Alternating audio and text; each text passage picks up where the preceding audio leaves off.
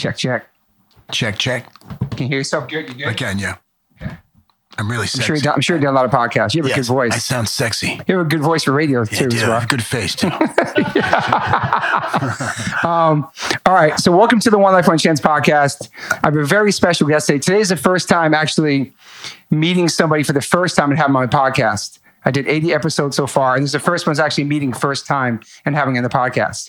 And this is my third actor. I had Rappaport, of course, and Ethan Suplee. And today, welcome to the podcast, Mr. Frank Grillo. Oh, thank you, brother. And I'm honored that I'm the first of something. Yeah, you are. I'm never that. Thank you, Chris Uvain, for this too. I appreciate it. The great Chris Uvain.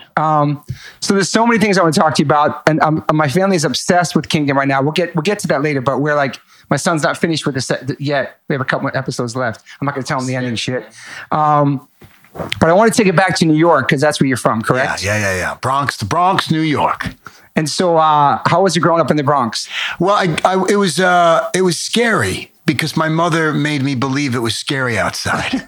And, I left the Bronx when I was like 13 or 14. So it was a big deal to leave the Bronx to go to the suburbs in Rockland County. Upstate New York, right? Yeah, which my parents couldn't afford, but their brothers and sisters moved there. So we found a house somehow and finagled a mortgage and moved to Rockland County from the Bronx. And that's when you arrived. Yeah. And how old were you then? It's like 14. So how was it? Was that a culture shock going from the Bronx to there kind of or not? Yeah. I mean, the good thing was where I moved to in Nyack and Nanuet, most families were from the Bronx or Brooklyn. Mm-hmm. So it was a community, of people that you kind of knew or felt familiar around, and everybody sounded like, "How you doing?" They still talk like this, even though they live 45 miles away. Yeah. How was school for you? I was good. I was a good student, athlete. It was actually a fun. Aside from my parents being slightly dysfunctional, it was a fun upbringing. I was wild. I was free. I never went home after school, and it was kind of a cool way to grow up. I wish my kids were like that. Yeah. Your parents are pretty open-minded about you. They just worked. I mean, they had me when they were 17 years old. So, oh wow. Yeah, they were really stupid, and they needed to work for a living. And I was a latchkey kid. Okay. I ate Franks and beans every single night. When I came home, there was Franks and beans on I was like a cowboy. You have brothers and sisters? I have a younger brother and a younger sister. And so you played sports and stuff? I played everything: lacrosse, football. I wrestled my whole life, and then got into boxing when I was like 16, on and off. But always played sports. Always out of the house. Yeah. And how were your grades? They were good. I mean, I was a good student. I was fairly intelligent. I went to college, and I think I still owe them money, by the way. I'm sure. Yeah, but I was good. I went to a school where all of my friends that were athletes were intelligent. A lot of them went to Ivy League colleges. Yeah. And so I kind of emulated them and their parents. And Gotcha. I made believe my parents cared. Sure they did. And they really couldn't because they had to keep food on the table, so it was but I kind of imagined that I had a really big family and they really wanted me to go to college, and one day I'd get married in a church. I kind of, it was all my imagination. What was so you started boxing while you were in school? I started boxing when I was 16 at the local YMCA. No. Okay. Yes. No, it was, what was it, Chris, when you went in the Catholic Church did... No, it was the Catholic Church had like a thing. Oh, really? Yes. Like we played basketball, CCR, something like that. So I boxed and I played basketball, which basketball I wasn't a fan of, but I loved boxing. And I went in and out of it until I was about 19. And so what were your goals in high school? What did you want to do when you get out? Live. Just live. Just wanted to live. I didn't have, all my friends, it was weird because my friends, I felt like they knew what they wanted to do with their life. Like they were going to be, when you're 19 and you want to be a chemical engineer, I'm like, that's great. How the fuck? Oh, can I curse on this? Yeah, of course. I'm like, how the fuck? First of all, what is a chemical engineer? I don't know what the fuck that is. I don't know. Man. And how do you, at 19, where I barely know where my dick is, facts, that you want to be a chemical engineer? That's true. I don't, and most of those people are miserable, by the way. Yeah, for sure. So I didn't know what I wanted to be. I was just going to go to school. I don't know, Yeah. So were you working jobs and stuff? Part-time? Yeah, when you get out of school, did you go right to college? You had yeah, I went right to college. And I worked. I always worked. always worked. Yeah. Sold drugs. I mean, it was, yeah. And but back in the day, it wasn't bad. It was speed. It wasn't really that bad. Back then, wasn't everything better? I think so. Yeah. Yeah.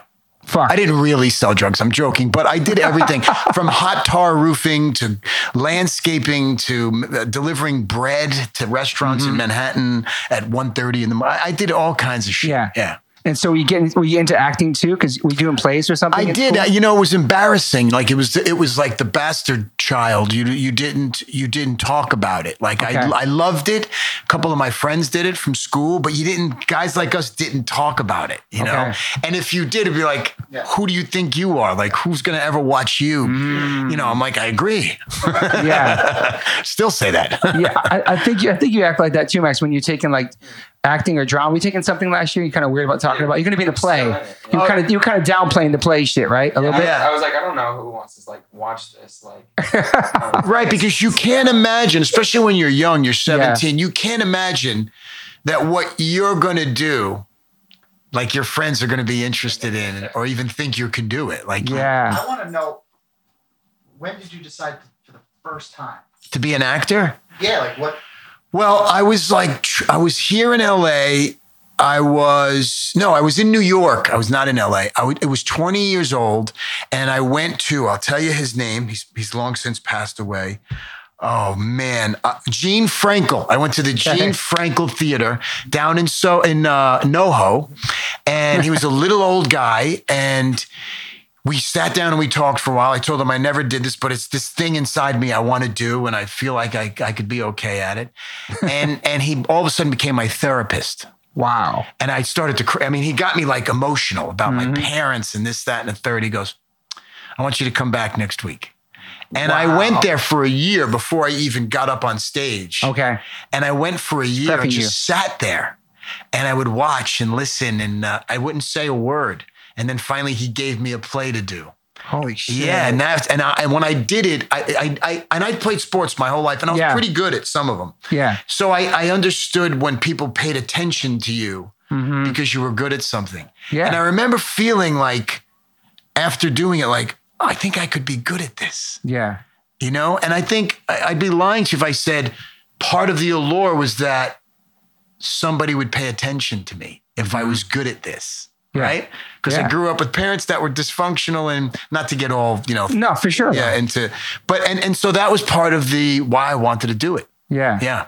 So it wasn't like a movie or an actor that inspired you to do it? No, Wow. it wasn't. It was something awesome. I wanted to do. I mean, I thought it was I loved Burt Reynolds growing up. I still love Burt Reynolds. I think he's probably, to me, one of the coolest cats that's ever been on the screen. That's awesome. And how many people mention him ever? I love him. And he is underrated because he was I think he was one of the great actors. Yeah. And a great movie star. Yeah. Yeah. If people usually say his name, that's cool. I know. It's like the underdog and shit. Yep. So then you're out of school and you're doing the acting stuff and you're boxing and you're working and you're going to college as And well. I'm done with college. I've moved to LA. I'm like what everyone does. I'm in a couple of acting classes. I did a couple of plays in LA, which is silly. Yeah. I have an agent. Somebody approaches me. First of all, before that, when I was like 20, I get approached by this commercial agent on the street. I sign up with this commercial agent, and I go on to do like 60 national commercials. Wow. So I made a fortune. Like I never really had to work. Like I never bust or waited on a table or anything. Yeah. I would do commercials. Wow. And then in between that, I was a personal trainer back in 1990, right? Sick. Only with gay men. I only trained gay men. And they were the most, that's when I kind of got introduced to the gay community. Yep. And I got to understand what they were about. Yeah. And I loved them because they were so authentic. Yeah. They were consistent, committed, and they all had money and they worked hard. Yeah. And I fell in love with them, and they became awesome. my friends here in LA. They really did. Like I would go to hang out with them at their houses. And so that was my jam. And I made a fortune doing that. It's fucking awesome. And so how old were you then? I was like 22. Okay. And then I got an agent and I went on two auditions. The first one was for a show called Friends. Pro. And Wow. And I got right to the studio And it was me and some guy named Matt LeBlanc. Holy shit. I don't need to tell you the rest of the story. That's crazy, man. Then the next audition I went on, because I really wanted to act. And Yeah. I wasn't one of those guys thinking how to plan my career. Like I'm going to do just movies and I'm going to be because again, I still am the 17-year-old kid. I'm like, who's really ever going to pay attention to me? Anything that comes my way, I just want to act. I want to, Yeah. Then the next audition, they fly me back to New York to read with like 30 guys for this show called Guiding Light. It's soap opera. Yeah, Guiding Light. And I'm the last guy. Yeah. It's like 12 o'clock midnight. I've waited all day and I'm like, this was the worst idea I've ever had in my life. And I'm exhausted and I don't give a shit. And I'm like, it's a fucking soap opera, you loser. It's a big soap opera, Max, back then. So I go and I do the audition. And before I'm leaving, the executive producer goes, why don't you let me give you a ride back to your hotel? I'm like, well, that's weird, but okay. Yeah. I get in a back in the day, they had stretch limos and there's like 6 other people. And they said, we think we want you to do this.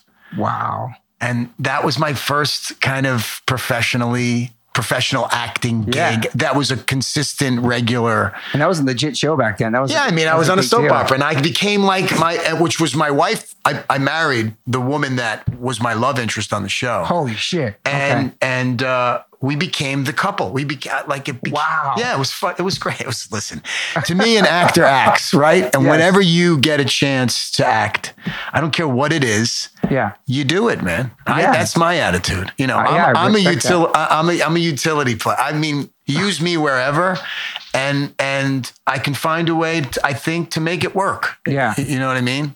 I wish I was a guy like Daniel Day-Lewis who could take 2 years for each role and make 6 movies in his whole career. Yeah, that it's would be pretty awesome. sick. But I'm not him. So. Was the Marble King after that? Oh, Marvel was, and this is when Chris and I were, it was really just Chris and I and a couple of other of your clients. It was early on and I had done Warrior and The Gray and I was doing Homefront. I was in New Orleans and I had to fly up and do a screen test with 3 other guys. And it was a big deal. And it was another time when I screen tested last. And all the guys I screen tested with, you know them. I mean, they're, and again, I walked out and Joe Russo came out. He goes, It was the best thing that had happened to my career up until that moment. right. Wow. Sure. Right. And we were told right away that you had gotten it. Right. And that never happens. Right. You're usually waiting whatever their 5-day period. And I think we got called next day. It was or quick. next morning. Yeah, it's quick. Yeah. I didn't tell us. Yeah, I almost blew the job like 6 times by telling people you're not allowed.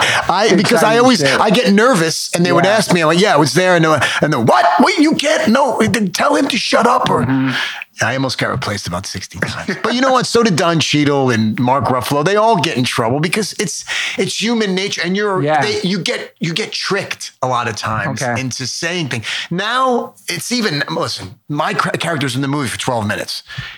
You know, in the but I'll go and do press junkets for things and people will ask me questions about Crossbones. And I'm like, I don't know, maybe he'll come back. The next day, it's all over all of the comic like website, like Frank Grillo wants to come back. And I'm like, wait, what? Yeah. It's ridiculous. Yeah. I mean, would I come back if they asked me if the thing was cool? Of course I would. It's Marvel. I mean, yeah. Totally, that's amazing. You know, they changed my life. By the way, it changes your life as an actor. I don't care how big or small the role is. And being the Marvel thing, you mean? And people liked Crossbones and they wanted to see more of I Crossbones. have 5 toys in my office. He has his tattoos, 5 toys. I mean, yeah, he's got, look. You have tattoos of it? Look, are you kidding? Oh, shit. Yeah. And he's got other look at the other tattoo. The Purge. I purged. Oh, fuck. Purge. Let's get to the Purge. Yeah, So I mean, we all come watch on. all the Purges. We have to be buried together. The fucking Great was such a great movie, dude. Kanye, that's my partner. Dark, man. Yeah. I heard it was like super freezing out there and shit. Oh, it's not bad. It was like 40 degrees below zero every day. Oh, not bad, yeah. That wasn't bad. Yeah. That's another movie that changed the course of my career, changed the trajectory from being one guy to maybe now being taken a little bit more seriously and being able to stand up against an actor like Liam Neeson and holding your own, which was, and that director and writer, Joe Carnahan, eventually became becomes my partner. Okay. In the company we have now, War Party, which we're about to go to Atlanta. He's there already to make a movie with myself and Gerard Butler. Yeah. Saw that. And that's going to be our fifth film in 3 years. Yeah. And including Fight World too. So that's a cop shop, right? Cop shop. Yeah. Yeah. It's fucking cool. Yeah, it's cool. Look, you can do it. You know, him and I have worked so hard together, and he's gone on to become Chris. I'm pointing at my friend and manager, Chris Uvain. He's gone on to become a force in the business to represent people like Margot Robbie and tragically we lost Chadwick Boseman, but they were brothers, and Chris nurtured both of those careers. And it's great to see each other to come up together. Yeah. It's a bond that you can't even describe to people. Do you know what I mean? Knowing you for how many years previous to working together, when I saw The Gray, you were managed. I couldn't ever bring it up, but I was like, number one, that performance is unbelievable, and number two, I was really upset that I didn't manage you. I remember feeling that. Right. Just when we see movies and roles of things that like Taxi Driver, like that character, and like I thought of him as Denzel in Glory or. That's dope. That's my boy. Yeah. Amazing, man. And I wanted to represent you, and I couldn't say anything because you were managed. Yeah. I was mismanaged. But you both met out here. You guys are both New Yorkers. We're family. We're family. His brother Kevin and I met 20 some odd years ago, and became a brother, a mentor, a father figure. In every capacity continues to be, an incredible influence and force in my life. Yeah. So, and all the Uvains have become my family. His father is, that's Pops. So yeah, it's been a great journey. Yeah. And I just met Chris not too long ago, just through the punk rock world. That's another thing. Because he grew up in my band, and I kept hearing about this guy, Chris. He's in industry, and I see some things you post, and I comment, didn't know each other. Yeah. And then you came to my show, and then we totally connected there.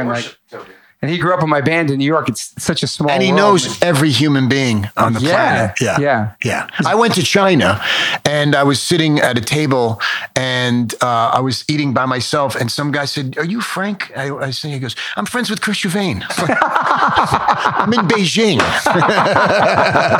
He's a people person. He's a very outgoing human, man. But I'm so happy we connected and it's awesome. Became friends. And thank you for making this happen too. End of Watch was really interesting. I found out today that Natalie Martinez, who was on Kingdom Now, was in that movie with you. Yeah. It's crazy, man. I love her. You know, in fact, she was a name that was mentioned for Cop Shop but she's busy but she's a great friend of mine, and I'm a big fan of hers. And she's, again, I always say it, one of the great faces in Hollywood. She's got a beautiful face. Yeah. That movie had a very Training Day vibe to it.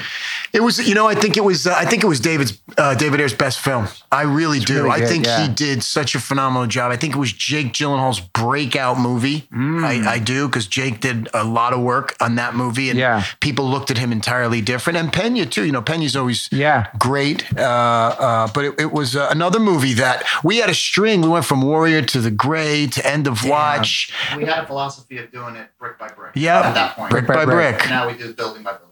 Yeah, right.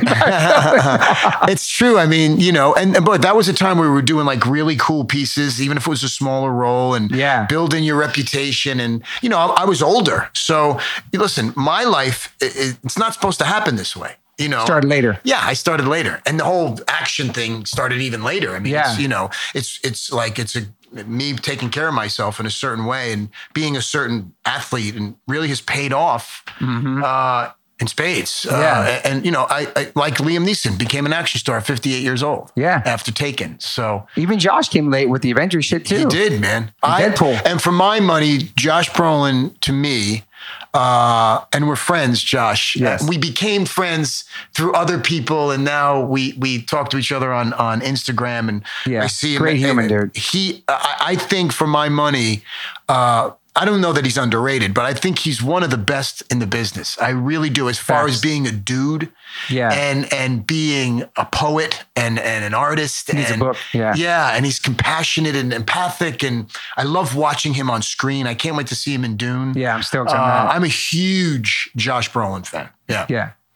Definitely a great all around fucking human. Yeah. Man. Incredible actor. You're Yeah, right. and flawed. Yeah. I love it. He's a like if we're going to war, Yeah. he's one of the guy. Imagine this guy always. Chris Huvain, yes. And guys like that. I said, okay, you're part of the tribe. John Joseph too. John Joseph. He's in the tribe too. Every day, every day, all day. Yeah. It's crazy that like even the inspirational wise, Josh Brolin from Goonies till now, that's a fucking long ass career, man. Come on. It's pretty incredible, man. Yeah. I told my kid because during COVID, I'm in the middle of a divorce, so I have my kids like 3 nights a week, and I do movies every night. And we did Goonies the other night, so they're Marvel freaks, Okay. right? And so we're watching the movie. I go to my son Rio. Do you know who that is? And he goes, "Who?" I go, "That's Thanos." He goes, "No, it's not." I go, "Yes, it is." It's baby Thanos. And then he made me go fast forward to the credits because he didn't believe me, and he was shocked. And then Josh posted something about the Goonies. Oh shit! And I went, "Dude, we just watched the movie, and my kid doesn't believe that that's you." And he said, "For his birthday, we'll do something." That's fucking awesome. Yeah, It's just inspirational that whole career for sure. he really is an amazing talent. Yeah. So then the next thing was your first leading role, which would be Purge, correct? Yeah. That shit was fucking. We watched every single one of us, me and my son. They're fucking. And you killed it in there, dude. Well, we talked about when I got that role, and that was really the first time that we sat down and said we could elevate this, right? And it's when you say B movies, but in the best sense of B movies, right? Gotcha. And I listen, if people say you're a B movie actor, I'm like, thanks. Like, because my favorite movies growing up were B movies. My favorite movie stars were B movie stars. And I don't mean that as in A is better than B. Totally. It's not. It's a different, it's almost It's an aesthetic, a hard work. it is. It's an aesthetic. That's Yeah. All right. You know what I mean? Like Yeah. Kurt Russell and all those movies. Those Dope. were B movies. Escape from New York and So sick. and all those Charlie Bronson movies. Those Hard, are B, man. great, elevate. All those Death Wish, Clint all that Eastwood shit. movies. Yeah. Those were all B movies. That's so weird. It was. That's crazy. in the best sense of Yeah. the words. So we got to do something, make the movie that we wanted, that I was excited about, and James DeMonaco let me kind of be involved in creating a character. Remember back then, their model at Blumhouse was to find a movie star, create a genre piece for that person. You remember? And we went out and they came to us, they offered it to us, and we were like, how do we make it Frank's Right. thing? Right. Yeah. Right. Make this guy the Because this could be centerpiece. 1,000,001 actors would Right. do it. Absolutely. Special. Right. James obviously was great. We didn't know his work as that well. Back No, he was Yeah. great. I think you had known him maybe A little bit. but Yeah. it turned out to be like Yeah. honestly one of It was amazing, and it was Yeah. it was the first time I had involvement in like what I looked like, and I said I want to look like this is the aesthetic. yeah. Cut some a lot of the line. It was less talking, and it was and it really. I thought that Purge Anarchy, I think is a cool fucking movie. It is, It's man. cool. It's badass, and I got to be. That's when I became this. At my age, people were like, "Oh, you could." How old were you then? Well, I'm 36 now. No, I must have been. How long ago was that, that's Chris? got to be 7, 8 years ago. Yeah, I was in my 40s. I mean, I was in my mid awesome, to late man. 40s. Yeah. Yeah. It's kind of like when a band's like doing a career for a long time and they don't really get any hits or anything, but then later on, like Right. the Mighty Boss Tones, they had a long career, then they had a huge hit later on, like over 10 years into their career. Right. It's And amazing. people who hear that one song think they're just discovering this new band. They've been It's around for years Do you know how many grinding. times people say this to me? They're like, "Hey, man, I just saw Kingdom. And, it's the first time I really saw you." I'm like, isn't that amazing? To me, that's it. People go, "Oh, they don't know." I'm like, this is the most exciting thing in the world because there's constantly room for me to get discovered by people who don't know who the hell I am. Testament to being a good actor that you kind of melt into things that they've seen probably. And they don't, people don't, So Yeah. it's, I love it, man. I wouldn't trade it for anything. And it's cool. Look, the mastermind behind the kingdom of it all is our friend and agent, Charlie Jennings, who from James Gunn's tweet about a show people should be watching, James Gunn, the director. Yeah. Charlie Jennings had this idea to go to DirecTV and Okay. to Netflix and see if they could make a deal. Wow. because of the pandemic. Yeah, because of the pandemic, because Netflix was running out of content and nobody saw this really good show. And within a short amount of time, we were on the air. We were on their radar and ready to. Yeah, it was on demand first, right? Nobody watched it because nobody would really, who knew about it to go to demand even to watch it. This is the amazing thing about Netflix. Yeah. You get a show on Netflix, it's, Yeah, you have a couple things on Netflix right now. Yeah, You we made 2 movies for Netflix with our company, War Party, Wheelman, which is a terrific little movie. Super awesome. And Point Blank with Mackie and Marcia Gay. And then we have Fight World. That's right, Fight World, yeah. And now Kingdom.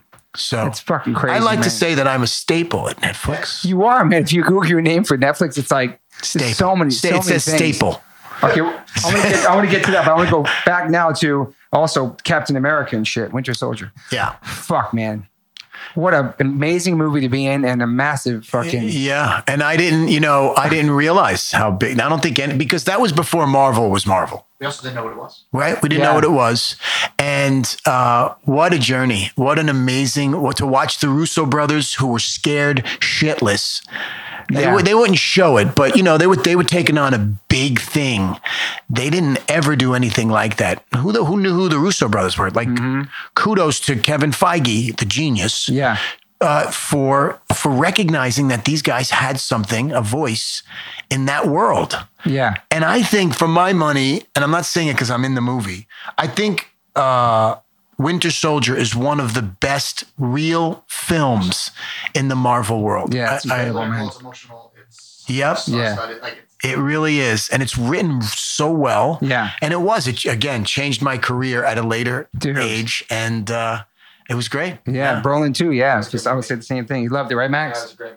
We saw it a couple times. Thing. Yeah. But to me, Brolin was always a star. Yeah. Only because as an actor, I really admired him always. So Yeah. it was interesting to hear you say that people discovered him again from the Marvel movies. I mean, that's how my kids know him. Yeah. Right? Yeah. And people listening now, Josh Brolin's an old school punk rocker from a band called RKL, Rich Kids on LSD. He's an old, Dogtown skateboarding punk rocker. Yeah, he's a motocrosser. Like everything, we talk about dirt bikes because I ride bikes and and he's a dude, man. He's a dude. He's a dude. I know we're done jockeying you, Josh. Yeah, we jocked Josh. I don't know how it happened, but it's a love fest for Josh Brolin. And then you went back and did election year after that. You came back. Yeah. It's fucking awesome. It was man. also cool. Yeah. It wasn't as cool. I don't think I think we should have stuck closer to what I was in the first one, but it worked. The movie made a lot of money, and it bought my house in the Pacific Palisades. Yeah, it's fucking awesome. which is no longer my house. But that's still fucking awesome. Yeah. Yeah. Fuck. So, and then was it Civil War too, right? Yeah. Fuck. And then I was in the Avengers for a second. Like they put everybody in the movie for a second in Flash. But still. Yeah. Anytime and they had to talk me into, I was like, I'm not going to do the event. Come on, man. It's like, that's one of the biggest disagreements we ever had. Right? And he's like, you're doing this. I'm like, I'm not doing it. He goes, you're doing it. And him and I were going back and forth. And then Joe Russo called me. I'm like, Joe, I'm not coming. He goes, just do me a favor. I go, I'm fucking busy. I'm not coming. Let me alone. I'm not in the movie for 3 seconds. Why do you need to see me? He goes, you'll see. I'm like, all right. And then I'm like, I'm not going. And he's like fucking angry. He was going to drop me and take the tattoos off his body. So how about this? So I'm sitting there, and my son Remy, my 22-year-old, I'm sitting there. Max. I'm sitting there, and my son is very quiet, but he's our boy. Like, he boxes with us, and he's our boy, right? And he looks at me, he goes, Daddy. I go, yeah. He goes, you should do it. I go, what? He goes, go do it. I go, really? He said, you need to do this. I go, it's a tiny. He goes, there is no tiny. Facts. It's the Avengers. And I went and did it. Yeah. It's fucking awesome. I know. It's so good. I know. Even 3 seconds in Avengers is fucking. But dude, it was the biggest movie ever. I know, man. Wow. Imagine I'm in a couple of those movies. And for 2 years, I told everyone Frank was the lead. I know. Yeah. You did do that though. Holy shit. No, I mean and then my little guy gets to see it, and then Yeah, we go to man, the proud. premiere. Pop us in the movie, Yeah, fucking yeah, yeah. Avengers. And who the fuck do I think I am to But say? still though, come I'm on. so proud of you. That's so good. Yeah. Another movie that was great, Sweetest Thing, man. Let's not sleep on that. Let's sleep. I on fuck with that, though. No, come on. I'm not in the movie. Come on. I'm in the shower for 2 Oh, seconds. shit. It was still a good. Well, that's a pretty crazy cast though, too, back then. Yeah, that was the first. Fuck. That was the first time I ever was in a movie. I think. And Yeah. were you in Prison Break with Mike Rath during that time? No, I was on the first season. Okay, yeah. What I like to call the best season. Okay. Yeah. Respect. Yeah. So like Battery Park, For the People, Prison Break. Yeah, those are all like, struggling Blind actor. Justice. Yeah, Blind Justice, Bochco. It was a fucking TV show about a blind cop with a gun. I don't know. Point blank. Point Blank. Point Blank. All that shit. CSI, Law and Order, The Gates. Yeah, I did the actor thing. I'm telling you, I earned my fucking keep, grinded, man. bro. I grinded. Billions. Billions. Another show. Fuck, man. There's so That's many. another thing that I get more emails about that fucking show. Yeah. People go to me, man, you were really great on Billions. I'm like, really? I'm gonna peep that next. That's the next one on the list. By the way, those boys. They got it down to a science. All great actors and actresses on the show. Mm-hmm. Yeah. The producers are awesome, and they are linked into the zeitgeist. Like people love that show. Yeah. Yep. So- that's on my list for after. I don't know. That's how little I know. I know nothing about anything anymore. Like Yeah. I'm like, wait, Billions? What's that? It's like old women who would never be part of what I do. Yeah. In my career, they come up to me and go, "Oh my God, you're the artist." I'm like, "What do you mean?" They go, "In Billions." I go, "Oh my, another person wants you." It's crazy. Is it hard to keep up with some of your character names that people recognize you from different? Like, oh, that movie. Oh shit. It's 90% of it is dudes like us. Yeah. I go, "Man, I love you. I love you, Shannon." And to me, like kids from his age to Yeah. guys our age, that's what makes me excited, is getting our dudes excited. Like, Yeah. But now, even with Kingdom, a lot of young women and middle-aged women, Yeah. like dig the show. I see a lot of And women. yeah. Yeah. And so it opened, again, brick by brick, it's opened up. And I this is a testament to my guys Yeah. and ladies. It opens up people's world to how many Yeah. actors are there in the world? I mean, Yeah. there's so many people, so many stations, so many networks, Yeah. so many movies. It's like, who am I? You know what Yeah. I mean? And so if I didn't listen to them, I'd be at my house doing plays in my basement. Yeah. But I mean, people have been seeing your face popping up at different movies for all these years. And then different movies and Avengers, and all of a sudden the Kingdom's like fucking night is out. It's not like Yeah, a it's new person, weird that but it's yeah. Kingdom, but it's great now. It's like mostly it's people go, "Hey Frank, hey Frank, Yeah. hey Frank, hey Frank," and I'm like, Yeah. wow. At my age, to become almost famous is a weird thing, because Yeah. I've worked a long time, and a lot of people go, "Hey dude, love you, stuff. What's your name?" Like they used to be that, and now little by little, it's a trip. Yeah. And then a Wolf Warrior was like the highest grossing non-Hollywood movie or something. So it was a Chinese movie. Yeah. It was Big Daddy. It was Big this. Daddy. No, it wasn't the first 7. It was a big movie for me financially. Yeah. The Russo brothers produced it. They offered a ton of money for us, and everybody said, "No one's going to ever see it. Don't worry." So I went to China for 3 months, and I shot a movie, and I was the guy. I was the bad American in Yeah. Wolf Warrior, and China was saving Africa and all of its resources from the bad Americans. Okay. Interesting story. Yeah, very Not interesting. true, but interesting. Very interesting. Anyway, Wolf Warrior 1 made $180 million. Wolf Warrior 2 made just south of $1 billion Wow. in China, becoming the largest grossing movie, obviously, in China, which will never be Still, beat, fuck. and the second highest grossing domestic film behind Star Wars in the world. So I'm in Avengers, which is the highest grossing foreign movie in China, and I'm in Wolf Warrior 2, the highest grossing. There you have it. It's pretty fucking amazing. You know where I'm famous? In China. I'm big in China. It's so fucking crazy and random. Crazy. Though. Jesus Crazy Christ. and random. Yeah. So there's so much shit. I just watched Wheelman, which is so fucking good. It's got a drive vibe to it. Very intense, very anxiety ridden. Really great movie, man. Thank Super- you. Yeah, super fun, that was man. our first movie as War Party.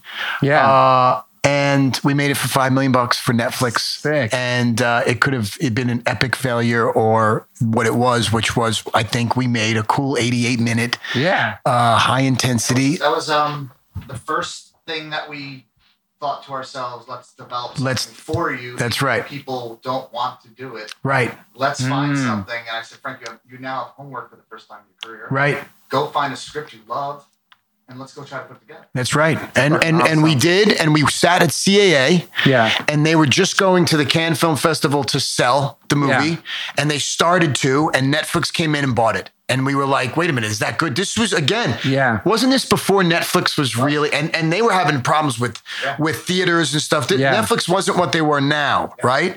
And we were like, and they went, well, they want to pay and they want you to make the movie. And we were like, well, it's guaranteed eyes on the movie. And we went and did it, and it started our relationship with Netflix, and it launched my company, War Party. It's fucking awesome. With my partner, Joe Carnahan, and we've been off to the races. It's amazing. Try to plan your life and see what happens. Try to plan your Yeah. life. Yep. It's cool, my man. I heard Slane's voice on there. I'm like, oh shit, Slane's in here. He's a badass, man. Great actor. We great, just did a movie together. I know, he said that. Yeah, that's awesome, man. Yeah, he's good. He's good people, man. Yeah, he's good Boston people. kid. Man. More of the tribe. Yeah. Yeah. Part of the tribe. And then Fight World, which I watched a couple episodes of that. It's really Yeah, awesome. I mean, again, it was an idea I had while I was in China shooting that movie. Okay. I was watching Bourdain every night. I'm like, it would be interesting if I did the same kind of format, but instead of food culture, I just kind of engrossed myself into fight culture because I love fighting. Yeah. And we went in and pitched it to Netflix.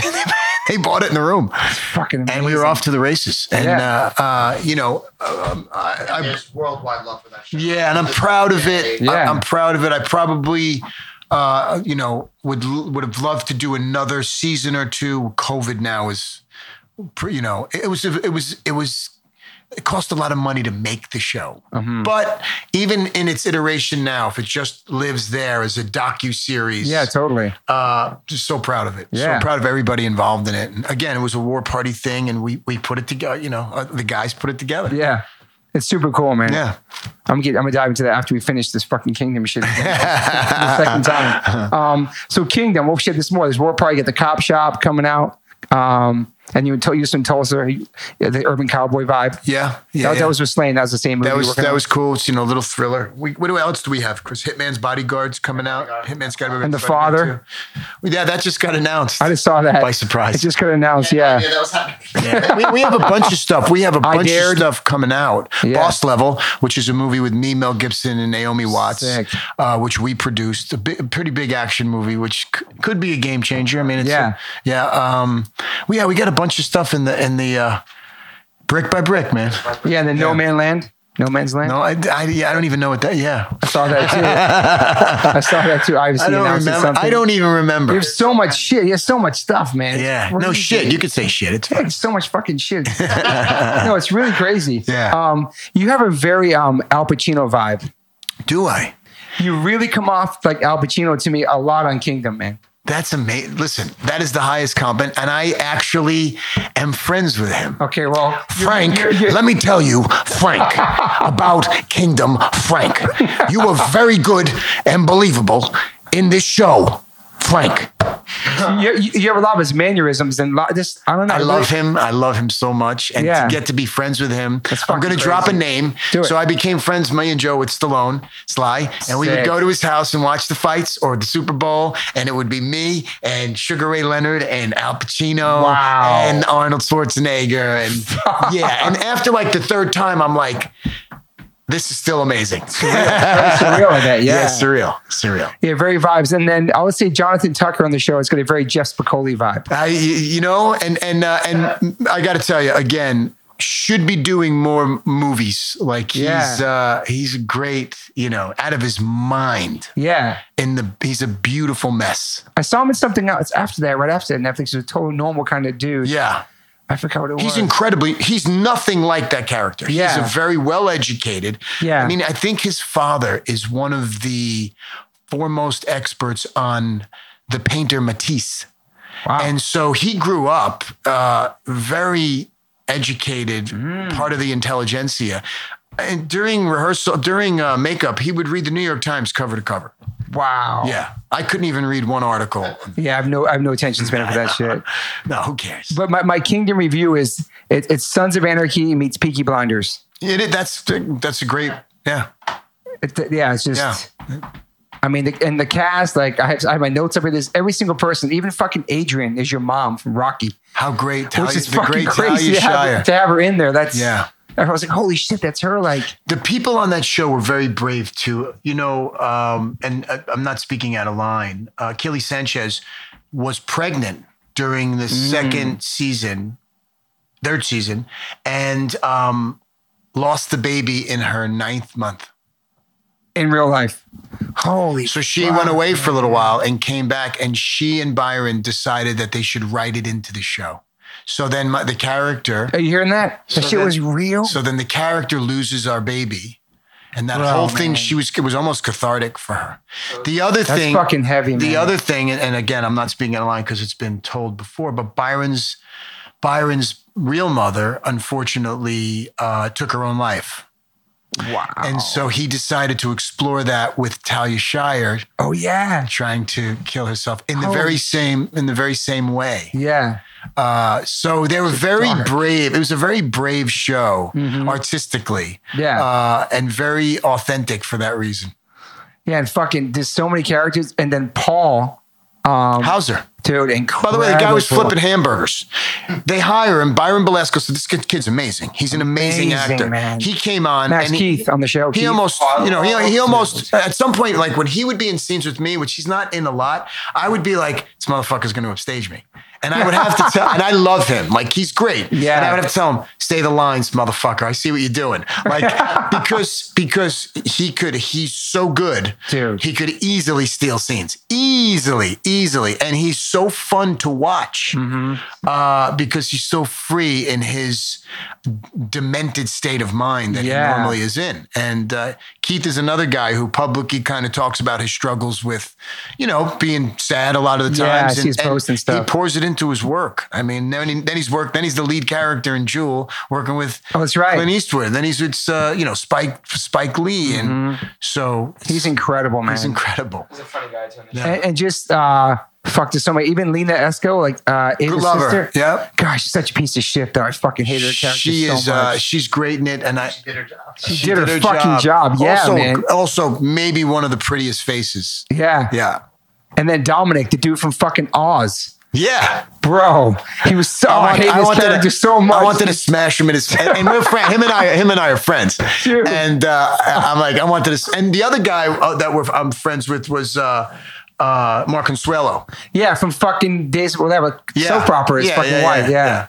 My wife's like, oh my God, my wife recognized him from that show. Yeah, he was such a piece of shit. I was like, I wanted you to smash him so bad. And I did. Like, you did. You fucked him up. The one thing you should talk about though, and I'm not the interviewer, Toby, you are, but when we read that, Frank, it was called Navy Street. Yep. It was called what? Navy Street. Okay. And our client, wrote it, and we thought it was interesting. And Frank, I love boxing, but Frank got me back into boxing at a later form of life, and I started training with his trainer, and he started saying, I could really work with this world because it feels like it's an outsider's perspective, and it needs to go inside out.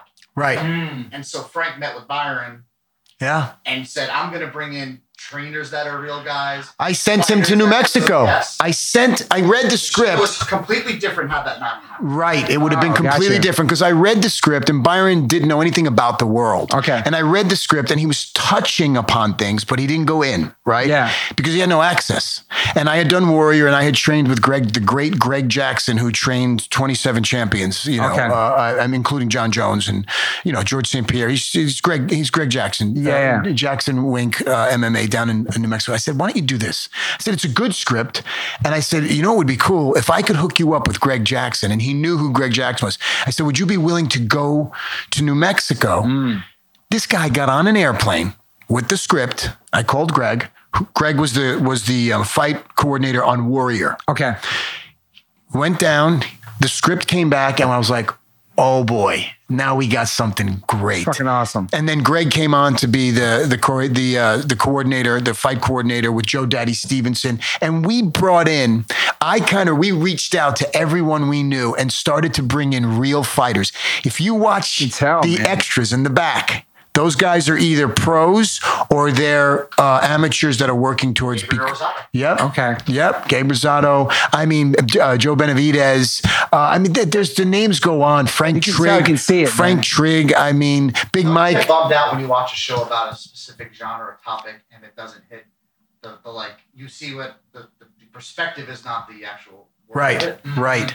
The best feedback we ever got was like, dude, that's how it really is. That's how it is. Yeah. That's how it is. That's how fathers are. That's how families are. Yeah. And that was kind of the theory was like, and I'm certainly not this guy, but I'm going to be this guy for a second. I'm going to quote or paraphrase Hamlet from Shakespeare when he's addressing the players and he's telling them how to act. And it's actually, if you're a young actor, read how Hamlet addresses the players before they're going to put up the play. And he talks about what you should do. Don't saw the air. In any event, he says to them, don't mind the groundlings in the front row, right? They'll laugh at anything and they'll cry at anything. The one judicious guy in the back, that's who you got to play to. The one guy who knows what you're really doing. Yeah. And I said this to Byron, and I said that we've got to make this show like the only audience Never heard that. are the fucking people who are in this world. So they know the struggles. They know about alcoholism. They know about the pains of cutting weight. If we apply ourselves and we just want to go at that, everything else will fall into place. And that's why It's so real. miraculously we're on Netflix and people love the show. Dude, it's so real. The connection, the family, just everything. Even the cutting weight shit's so fucking gnarly. Yeah. Nothing about that. Yeah. And there's so much. Here's another thing. There's so much drugs and alcohol. Can fighters drink and smoke and do drugs that much and, Yes. and still do a fight? Yes, And they stay can. in shape. They can, and some of them can be great world champions. Wow, man. I mean, some of our greatest fighters have been busted with drugs. I mean, it's no secret. I mean, John Jones. I mean, he is maybe, when you see him in person, one of the most incredible human beings you've ever seen. As far as an athlete, he's a freak of nature, and yet, look, I was a big Lawrence Taylor fan when I was growing up. That was my man. Okay. I went to Pace University when I was a kid to watch them practice, not knowing that he was doing blow in between, downs. Athletes can do drugs and still be great. It's amazing. crazy. You see it I with know. Jay in the show. Yeah, with It's horrible. Jay's- It's sad. Yeah. I know, man. Yeah. And even Ryan Wheeler's character, all this Yeah. is just wilding out like fucking. Yeah. And what it does to your, look, a lot of people, you have to be a certain person to be a professional fighter. Yeah, for sure. There's some broken glass in there a little bit. But it's nice to be in the Oz to Prisons, Sopranos to Mafia Television, Right. Kingdom to mixed martial arts, Yep. which is a huge phenomenon now. We might have been even a little early. Yep. You're exactly And, right. when we talk about legacy and actors and losing Chadwick and everyone's talking about a legacy, I think every day my lucky stars that this show got a platform to be a part of the legacy for you. Yeah. Honestly, because I know. people talk about your work, and to me, there's nothing better on your resume. I can't argue more. I mean, not a lot of people saw it, and it used to frustrate you to no end. And I didn't feel the frustration back then. And then you see what I was missing out on now, because I was in the bubble, so I was hearing how good it was. I was watching it every week. right. Now I'm getting a whole different fucking Yeah. avalanche of people going. My family members like, dude, I never knew the show existed. Isn't that crazy? It's crazy. I know. And It's now crazy. it fits into the legacy of a performer. Yeah. Whereas Yeah. it could have just Gone sat away. there. Yeah, it could have gone away. And my love and respect for fighters, any kind of fighter. I mean, I don't care what you do. If you step in a cage or in a ring or on a mat or in sand somewhere in Senegal, Africa, I just have this immense amount of respect. And I'm humbled by anyone who chooses to do this for a living. I really do. And so I don't judge if any of them have bad behavior. I don't judge any of them because unless you do what they do, you can't understand. I'm fascinated by them. Yeah. I'm fascinated by them. It made me want to actually get in shape more. And actually, I never watched any UFC fights, maybe a couple, but that's the most fighting I've ever watched in my life, like 3 seasons of it. And it seems so real and just everything about it, man. It was 4 seasons. 4 seasons. Yeah. So DirecTV made because there's 20 episodes in the second season. Yeah, the second season. And that was a financial kind of thing. That was weird. Why is it 20, man? It was weird. Well, because they didn't have to pay us. More. Yeah. Yeah. Hey, season 1 is 10 episodes. Season 2 is going to be 20 episodes. You mean it's season 2 and 3? No, it's just season 2. A and B. A and B. That's right. There was kind of where I kept telling my wife, go, one more episode tonight, one more. We're staying up late binging. I go, there has to be only, and it was like 17, 8. I'm like, fuck, man. It's like, it's a lot, man. That season. It's not a problem. It's not a problem at all, but I yeah. gotta finish him, and you keep stressing me out with the end. I know, until the end of it. And then even that guy, what the fuck's his name? Patrick. He was like in fucking Ray Donovan and Narcos and Sons of Anarchy. He was the priest. Oh, yeah. Great actor, man. Great. He's in great fucking shows. Not an easy role to pull off on that No, show. man. Yeah. And just people, probably even Jamie Kennedy and Max, one of our friends' wife, Josh James, his wife, Fernanda. She was in there. Her name was Kayla Simmons. A friend of mine's wife was in that show. Oh, really? For a second, yeah. She's one of the episodes. Fernanda's in there. Mm-hmm. Yeah, I didn't know a lot of. My wife. I know. I do. So I didn't know. I know it's tough, whatever subject, but I didn't know that was your wife. But then she was in that movie Wheelman too. Yeah, we put it just at the end. I know, but still, I just didn't know that was your wife. That's her voice. Yeah. I know that was your wife until later on. Like, Yeah. She's a great actress. and fucking Nick Jonas, bro. Yeah. How about that? What the fuck? I couldn't name one Jonas Brothers song. I know who they are, but then seeing him acting was and just. he did towards the end, he really came together. Bro. Like he learned how to be an actor. And he hasn't seen the end, but. Yeah. There was this No, don't tell him. Don't tell him. But the heavy Mac Brandt also always great. And I have to tell you, for my money, Joanna Going, I mean, should have won 3 Emmys. She's incredible. The mom, incredible. She's the range of this woman is phenomenal. And same with Keely Sanchez. She came from Newport, Rhode Island, actually. That's where I used to live. Yeah. That was awesome seeing that. Brian Callen. Yeah. Fucking just so many people in this. Yeah, it was good. It was good. Paul Ben Victor from True Romance, one of my favorite movies of all time. Love that guy. Dude, he's so hard. Come on, man. He's fucking a badass. Yeah, he's one of the guys, like when that actor walks in, you're like, oh, that guy's here. You just know his face. His face is just like fucking. Obviously we saw Martinez and the Lisa Prince, whatever character, Kyle, not Laura. Really, and really, so the shout out goes to Byron Belasco, the writer and showrunner and creator and the captain of that ship. And I got to tell you, I've been in Hollywood for a minute now, and Chris and Chris's company represents Byron. I think he's maybe one of the most talented and by far the most underrated writers in town. I really do. Yeah, I could look him up and see all the stuff he's done for sure. And then what's his face too on here? I just saw up on there. The hotel guy. That's fucking Bubbles from The Wire. Andre Roy, you're fucking. That's my boy. That's Bubbles from The Wire, man. Yeah, that's Andre Roy. So amazing. Also a great actor. And by the way, those were some of my favorite scenes, dude. Those were some of my favorite scenes. Is with Andre. Yeah, the liquid codeine shit. Yeah, man. Purple drink. That was so random. Like, what the fuck? I was drinking this fucking purple drink. Yeah, it was like another show. Yeah, that was dark, man. It got real dark. I can't believe we're talking about Kingdom. Let me tell you. Can I tell you the funny story? So Kingdom goes three seasons. It gets picked up at the rap party. The powers that be come and they say we're negotiating now. You're picked up for the 4th season, right? Which would have been the 5th season. So I'm in the process. I just bought a new house in Palisades. Congratulations. And this was 3 years ago. And so, I'm going back to do Kingdom. And, in between that, we had movies lined up. Life's good, right? Yeah. Brand new house, the ocean, blah, blah, blah. Fuck. I'm driving. My wife at the time and my kids are in front of me. And I'm driving with myself in the back. And the phone rings and it's Byron Belasco. And at the time, Byron was working with my partner and I. We were rewriting the movie The Raid. Oh, shit. So we brought him on to write. And he goes, I go, hey. He goes, hey. I go, problem? He goes, yeah. I go, what, the script? He goes, no. They're not picking up the show.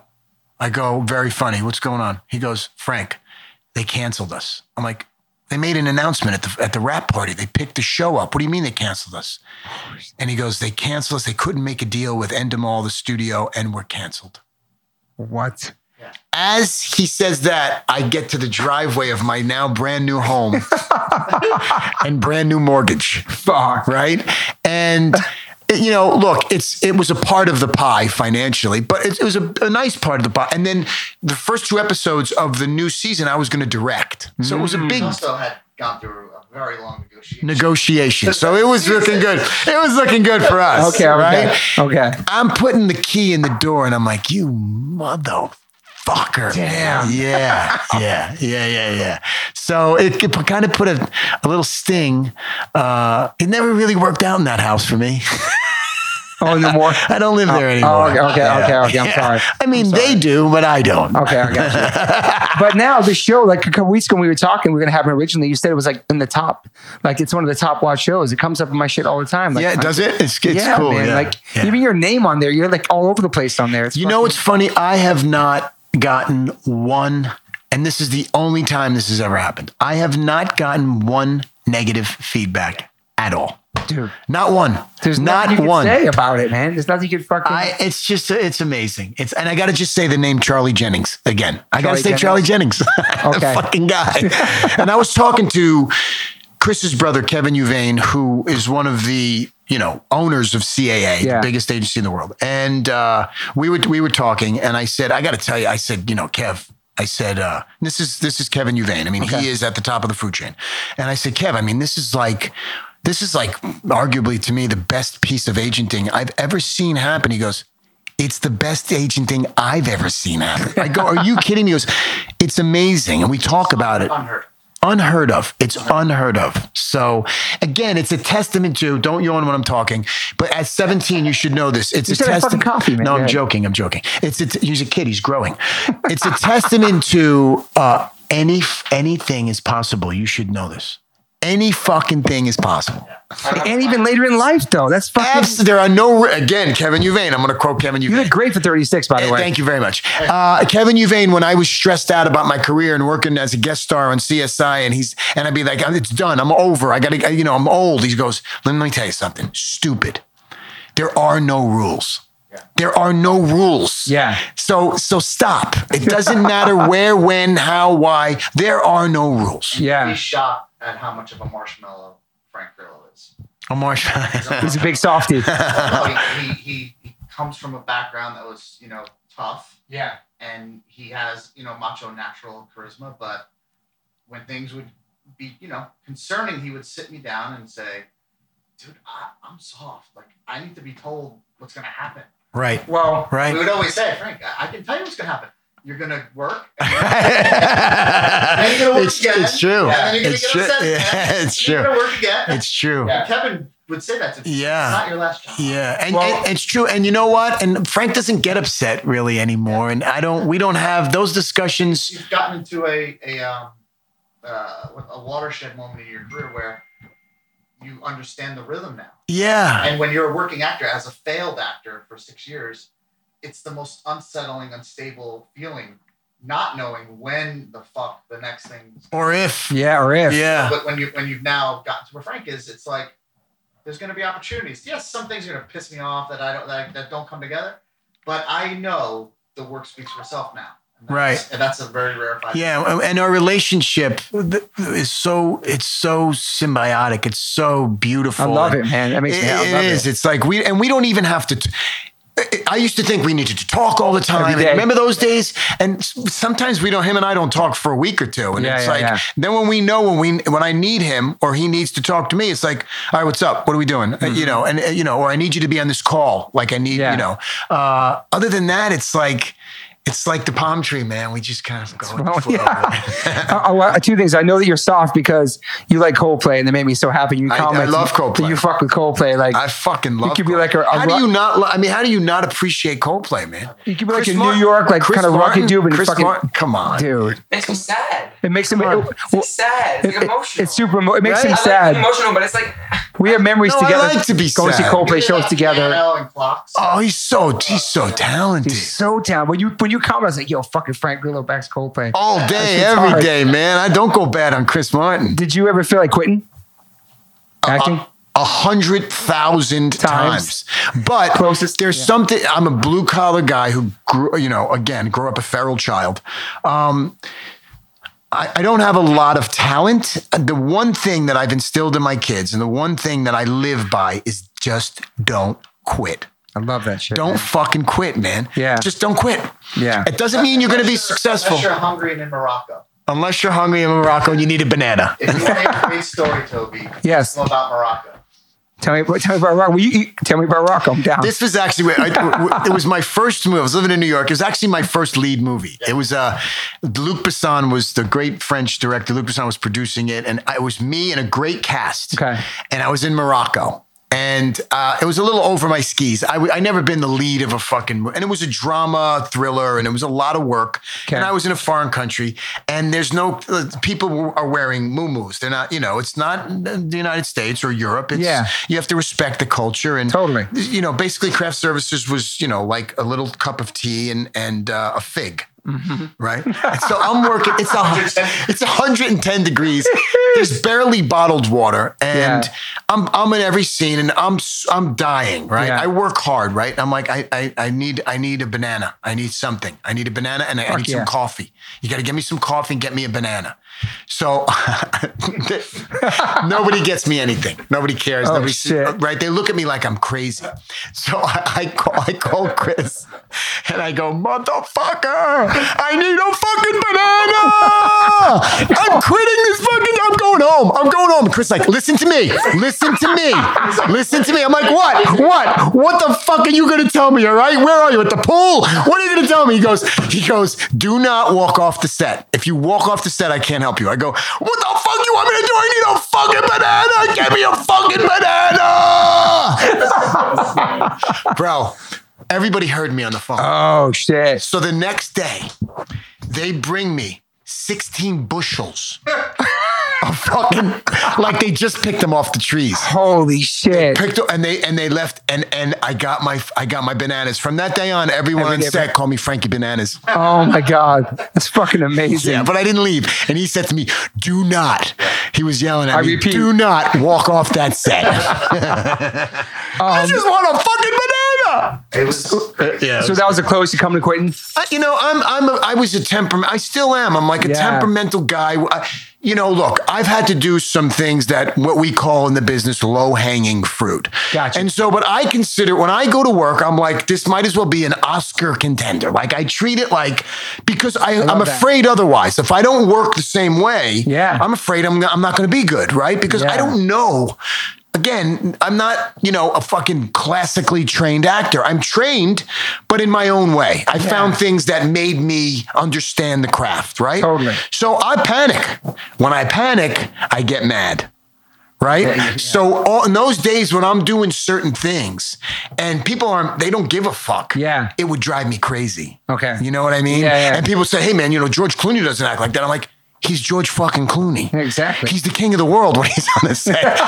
He's got every fucking banana he wants. Exactly. But I've learned, look, I'm not, a lot of times I think back now and I'm not proud of that. Like I lost control. When you lose control, you lose power. Yeah. Right? Mm-hmm. Nowadays, and being on the producerial side and getting more understanding of the process of filmmaking and what it takes to not only put a movie together, but hold a movie together. Yeah. I'm far more understanding and I try to be more compassionate towards people who don't work as hard as I do, or I don't see them as working. Listen, it's not their problem if they don't work as hard as I do. The best trait about Frank is that when you talk to actors, none of them work 8 hours a day. Even when they're working, right? They may do a heavy day of shooting, 16 hours, but out of that, they're shooting 3. Right, maybe. An hour. And I tell actors, like, if you're not working 8 hours a day, you don't have a job. Frank gets a script. He reads it usually within 24 hours, which I don't have another client that does that. And even when he's busy, he'll read it. He'll stay up and lose sleep in order to read it. Has thoughts on it the next day. And then if he agrees to meet the director or engage, the notes. He has books of notes, markups. What is the character thinking? That's art to me. That's totally. art. Yeah. That's painting, that's writing, that's... Yeah. It's not his words on the screen. Sometimes something will change, but it's the mentality of the character Yeah. on the page so he can remind himself. Yeah, Yeah, I love that. Thank you. That's awesome. Yeah, and by the way, a lot of that comes from my blue collar. Yeah. The one thing, my father, rest his soul, had a bit of a troubled life, had a drinking problem and stuff. But the one thing my father did every day, I swear to God, bar none, the one thing, he got up every day, put his shoes on, and I don't know where the guy went. But he worked. Like he was a laborer. He delivered bread. Like the guy had jobs. He never had a career. He had a bunch of jobs. Never. I don't care if he had pneumonia. This guy got up every day, put his shoes on, and went to work. Yeah. And I think, people say, "Oh, did you ever get anything from your father?" I'm like, and I think about it. I'm like, you know what I got from my old man? I watched him get up every day and fucking go to work. And they weren't fun jobs. No. Do you know what I mean? They were jobs. Like he was a laborer on construction sites in his 50s, making $50 a day in the winter in New York City. Not easy to do. No. So yeah, put your shoes. There's the other lesson. Put your shoes on and go to work. Yeah. How similar is Alvy and you compared in real life? Similarities. Some ways very similar. The way I love my children. I think Alvy, and I just, my children are my life. I love my kids so much, and I would die for my kids. I think Alvy had the same thing. I mean, he struggled with it differently. And tough love too. And tough love. And, I think Alvy's I think Alvy was a soul. I think Alvy loved people. I think, and I think Alvy had a lot of problems with himself, believing in himself. Mm-hmm. I think I've struggled with things like that as I've, gone through life. But he's extreme. Alvy's he's hyper violent, and I can be aggressive sometimes, but I'm not walking around fighting people. And you know what I mean? Yeah. I mean, we talk about it, Chris and I, who we want to kill. Yeah. The reason why we've loved each other from 20 years ago is because we hate all the same people. Gotcha. That's perfect. Well, I would say it's the only character you've admitted to me affected your day-to-day life at times. It did. It's the good point. Got heavy? I couldn't let it go. And even my wife, she would say to me, "Hey man, leave this at home. Leave this at work." I'm like, "Leave what?" And I got to tell you, I think part of it changed my DNA. I think there are parts of Alvy, parts of the process of making Kingdom, of being the number one and being really wanting it to be something special. It changed me. Wow. It changed me. And I've in heard, a good way. And some in a not so good way, some ways that have exposed things about me that I now am in therapy about. But I've often heard actors say things like that. And I'd be like, come on, that's bullshit. That's actor shit nonsense. It's true. Because where the head goes, the body follows, and so that's a fighting analogy. And I think Alvy changed me in a way. My voice even changed from the time I started Kingdom to the time I finished Kingdom. So it was kind of therapeutic for you. It was therapeutic, and it remains to be therapeutic. It was therapeutic for me too, in a sense too. I never had therapy before until I'm 50 years old. My dad died when I was young. My mom raised 3 boys on her own, and we never went to the funeral. We never had closure with my pops. It fucked up my other 2 brothers, and I feel like I could use some therapy too. I'm going to tell you, as a man in his mid 50s now, I started at around 50 with therapy. Okay, and it's the best thing I've ever done in my life, ever. In fact, I'm going through a divorce, and I have a 13-year-old and a 16-year-old, 2 boys. And I believe in it so much that I'm sending them. Okay. My ex-wife and I are sending them both to go to therapists, because if I had started then, I mean, you love therapy, right? Yeah. I mean, it's for guys like us especially. It really, it lands. It works. But it brings out. I got dad issues for sure. Your empathy and compassion. Exactly right. And it taps into that, access to that. I went through a fucking nervous breakdown 2 years ago, and this guy would call me every day. Frank would call me every day. How we feeling? How we doing? No pressure. He's like, if you want to come out, and I was so scared to leave the house, and then you got me to go out to that party. Yeah. And just a little simple party. I didn't even drink. I didn't even have a drink. And I just was like, oh. I'm okay. Okay. I'm not scared. I'm not nervous. Mm. And that was a little tiny gesture. And the next day he was like, I'm coming over the house. And I don't even know would you have done that pre-therapy? I don't know. It like you were very well, you wonder, because you start to understand And again, being a man, Yeah.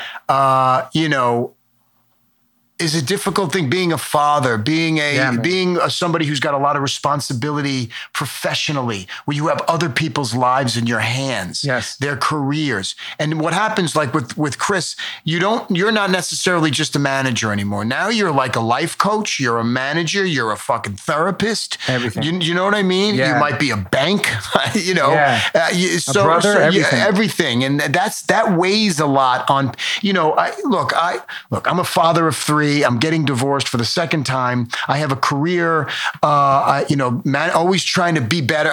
For me, I'm still a young actor trying to get better in my head. And I have a business now. And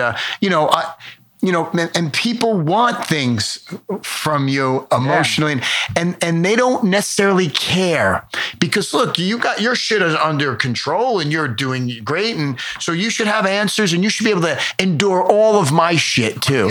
Yeah. I know, and this is where therapy comes in because you get to dump that and kind of figure out how to make boundaries and why you make decisions that you do or why you have behaviors that you have. And at our age, I think it could be a lifesaver. I think so too. I've been talking about it for years. Nobody in my family's got it. My mom never got it. But Max, you feel like I'm super emotional dad, a little bit too much? No, there's no too much. You don't express it. I mean, you express it, but only when you need to. It's not a bad thing. Every man should be expressive and emotional. But I don't think that, I mean, you might need therapy, but it's only with like dad movies and movies with like father issues, and it comes out and you always like, it's not bad. Like, I love you and you tell me you love me, but sometimes it's like, I love you so much. Like, I want to be here. I know you want to be here for me. I'm getting emotional now. You're killing me. Right. All right, good. Right. I mean, but he's 17 years old, right? Look at how perceptive he is. But here's the deal. I know, man. It's not that you need therapy because something's wrong with you. You go to therapy to express and expose things that are so primal and bottled in, and things that are just ingrained in your brain as a response based on things that might trigger you. Okay. And so you learn about these things and they never go away. Yeah. You make relationships with them Yeah. so that when they arise, you're not repeating behaviors that aren't really beneficial. Got right? you. That's really and that's kind of amazing. that's how I find it to be really. Yeah. You're very articulate about it. Yeah, that was really great, man. I love when Frank says I'm not a smart guy.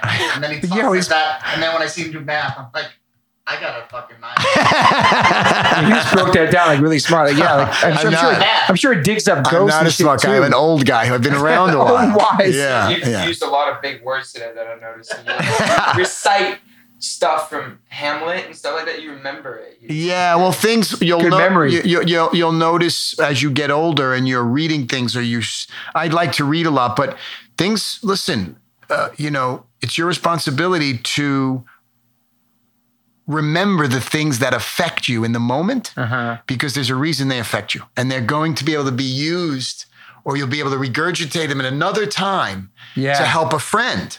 Yeah. Right? Or to help a friend. Yeah. And so it's the great thing about life is listen, I said it in Warrior. It's a great line in Warrior. Move or die.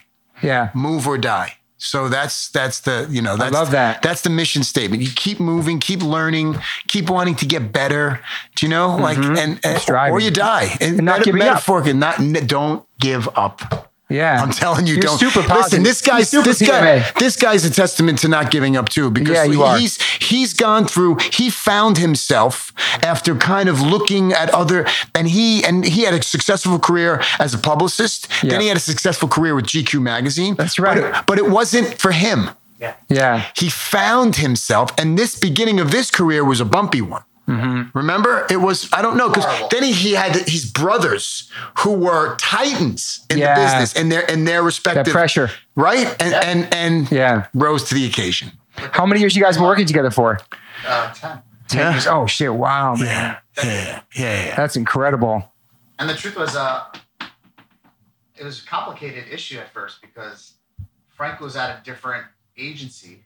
Right. And CAA signs him. He was managed. Right.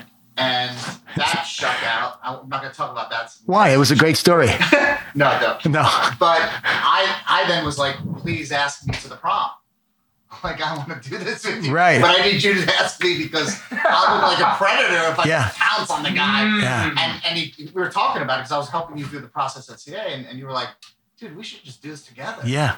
And I was like, Frank, yes, I would love to do this. Come to the office tomorrow. Yeah, and I did. I came to the office the next day. I went to CAA one day and then to that office. Honestly, like, I would say that was the one thing that, at least in the beginning, the one thing I actually could say I did that with him. Right.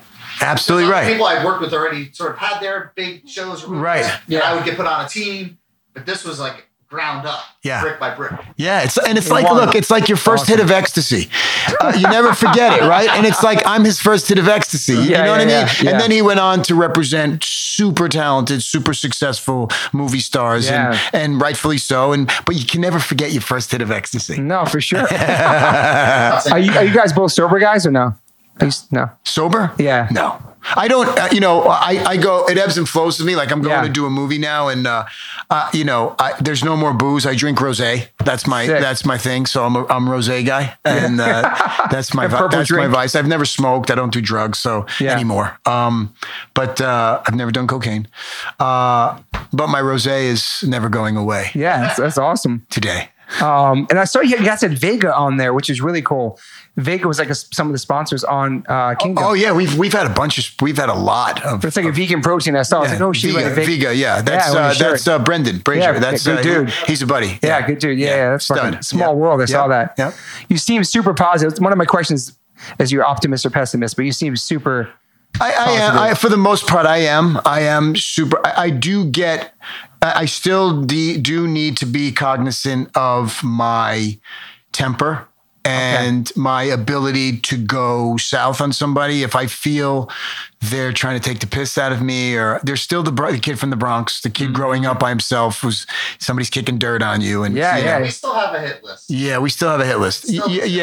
Somebody makes me feel invisible for some reason. It's you check them. Yeah, and it's like, and my wife used to say to me, at what age are you going to stop saying you're going to punch people in the face? I'm like, when I'm dead, that's when. Because listen, if I have to get down to the lowest common denominator, which is I'm going to punch you in the face, then I'm going to say that, hopefully I don't have to do it, but that's why we train every day. That's like the East Coast edge though, living out here over, like being in New York or living out here over people, the edge is different. Yeah. A lot of people in LA have never been punched in the face. No. And a lot of people need to. Yeah. I was in Oklahoma doing a movie in Oklahoma, which is an all red state. They are allowed to carry weapons on their hips without licenses. But you know what's good about it? I was saying to one guy, because he's got a gun on his hip. He had 2 guns. It was like fucking quick draw. I said, is there a lot of shootings? He goes, no, there's no shootings. I go, and he goes, no, there's no road rage. Nobody screams at each other. You know why? You never know who's going to shoot you. So everybody's kind of cool. I'm like, well, I never thought of it that way. Even Texas, there's not much happening there when it's open carry there as well. Yeah. When you'll hear about things. But see, my point is that, people like, specifically in LA, a lot of people have never been chin checked, as I like to say. And so they're mouthy. And I'm like, wow, a dude's never punched you in the face. Never, man. Because you just talk like you're an 8-year-old kid in the playground. Yeah. Passive aggressive shit out here for sure. Yeah. Don't forget, we're still men. So you're more of a realist than an optimist. I am, but I like to be optimistic, but I also am a very melancholy guy. I like cloudy days, man. Mm-hmm. Yeah. And so, music-wise, you like The Cure? Love. Damn, I pinned this motherfucker. Cure, Coldplay. You like that kind of? I love it. I think what's his face is a genius. What's his name? Chris Martin. No, Robert Smith. Robert Smith. Amazing, fucking dude. genius. Amazing. Yeah. Yeah, but I love Led Zeppelin's my favorite. Gotcha. I listen to Led Zeppelin all fucking day. I listen to Bob Marley all day. I listen to Bach and Beethoven a lot. It's on when my kids are at the house. I let them listen to some classical music. I love some country. I discovered this new kid, Colton Wall. Okay. Fucking amazing. Young kid. Sounds like Johnny Cash. What's his name? Johnny Cash is fucking. Dude, I'm telling you, this kid, and I think he's been around for a minute, but it's my discovery. He's 24 years old. His name is Colter Wall. Okay. Colter Wall. I can check him out. Wait. Just listen to his voice. He's He 24. looks young. Yeah. Johnny Cash is the best. Am I in trouble for playing this shit on here? No. Are you kidding me? He should want that. Here it comes. Ready? That's good. Listen to his voice. For a show. Yeah, It does, man. So I want this in Cop Shop. Amazing. You just said it here on the podcast. He's gonna be so hyped. He'd be so hyped. Totally Johnny Cash. 24. How do you get a voice like that? Sounds like Johnny Cash. Holy shit. Dude, Colton Wall, man. Colin Wall. I'm shouting him You out. just found him? My buddy, Bo Knapp, who I just did a movie with, who just had an amazing reviews out of Venice for his film. Congratulations, Bo Knapp. Turned me on to Colter Wall. That's amazing. Yeah, that's total Johnny Cash. Colton Wall. What Colter, Colter. What about hip hop? Any hip hop you grew up on? All hip hop, man. I'm Sick. from the Bronx, man. Where did hip hop come from? That's awesome. Cool Herc. I mean, I grew up on all old. Yeah. That's sick. Love hip hop. Listen. I can listen to anything, and What I about do. punk rock? Do you dabble in that? CBGB's like A little bit. And my partner and I just, along with another production company, we just obtained the rights to the CBGB story through Hilly's family. Holy shit. So we just interviewed David Byrne, and we were on the phone with Debbie Harry. So we're going to do it as a series told from the perspective of the stage manager, who was a woman. Wow. From early CBGB days. And This so is John fucking- Joseph Yep. is going to be one of the writers. Wow, We're putting man. a writer's room together now. Yeah. That's fucking So, huge. That's yeah. amazing, man. Yeah. That story needs to be told. I know. And I from know. Hilly's family, that's fucking. And that's Hilly didn't want, blessing. Hilly, listen, that Hilly wasn't about punk rock in the beginning, and, right? Yeah, that's fucking. Yeah. That's huge news. That'll be coming out next year, maybe. So, I mean, it's in development now, so Yeah. we'll see what happens. Do you have a top 5, like artists or inspirations? Artist is in music? Whatever, yeah, whatever, like inspirations in your life. Could be musicians, could be actors. That's a great. Pacino's one, isn't he? Yeah, he is. I mean, Pacino acting wise, Yeah. Pacino was always, because unlike De Niro, he really did a lot of different things. Yeah. So did Dustin Hoffman. Follow Dustin Hoffman's early was career. great too, with man, Mike yeah. Nichols and Also put me onto a lot of writers. yeah. I mean, I don't know that. I'm not really influenced by anybody to the point where I'm like obsessed, but I just kind of, I'm a very curious dude, Yeah. which is good for our sons to instill in our boys and girls, is to Yeah. be curious, Yeah. right? To ask why, Yeah. right? And check out new things, the everything. big why right? question, and especially if you're creative, why, Yeah. So I love that. yeah. I think we covered a lot. I mean, we covered fucking. Yeah, nobody's ever going to want to hear me talk this No, much. dude. Dude, I really appreciate Chris. Thanks for making this happen. Frank, Oh, it I'm was so honored great. to have you in my fucking Oh, man. kitchen. Collide.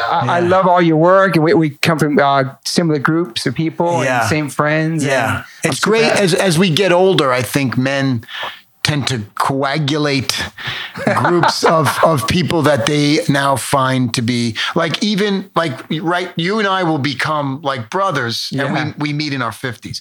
Brolin too, like there was a I met him a couple of times, but there was something about the guy. It's a connection there, It's a man. connection, and then Yeah. you don't have to go on vacation together No. to be boys. You know what I mean? So I love adding on to the fucking tribe. Yeah. Yeah, and I'm thanks for making it happen. And Fathers. Yeah, fathers too, fathers, yeah, man. And I'm so thanks for coming and being here. I'm so proud of all the shit you've accomplished. I love it, man. You've grinded your whole life. You have a longevity career, and you busted your ass. And it's inspiring because as a musician, as 50 years old, being in the band 25 years, like keep pushing, never give up, believe in yourself, believe in what you're doing, and you're living proof of that, man. Believe in yourself. And you look so good for 36. You look Thank you, so man. fucking 36 young. came soon, though. It came too soon. Thank you for All being right, here. brother. I really Love you. appreciate it. All right, man. Hey guys, thanks for listening. Please rate, review, subscribe. If you haven't subscribed yet to this podcast, please do that. And whatever platform you are listening to this on, I'm glad you found me. You can rate me and review me on there also. So thank you guys sincerely for the support. I cannot wait for you guys to hear the next one.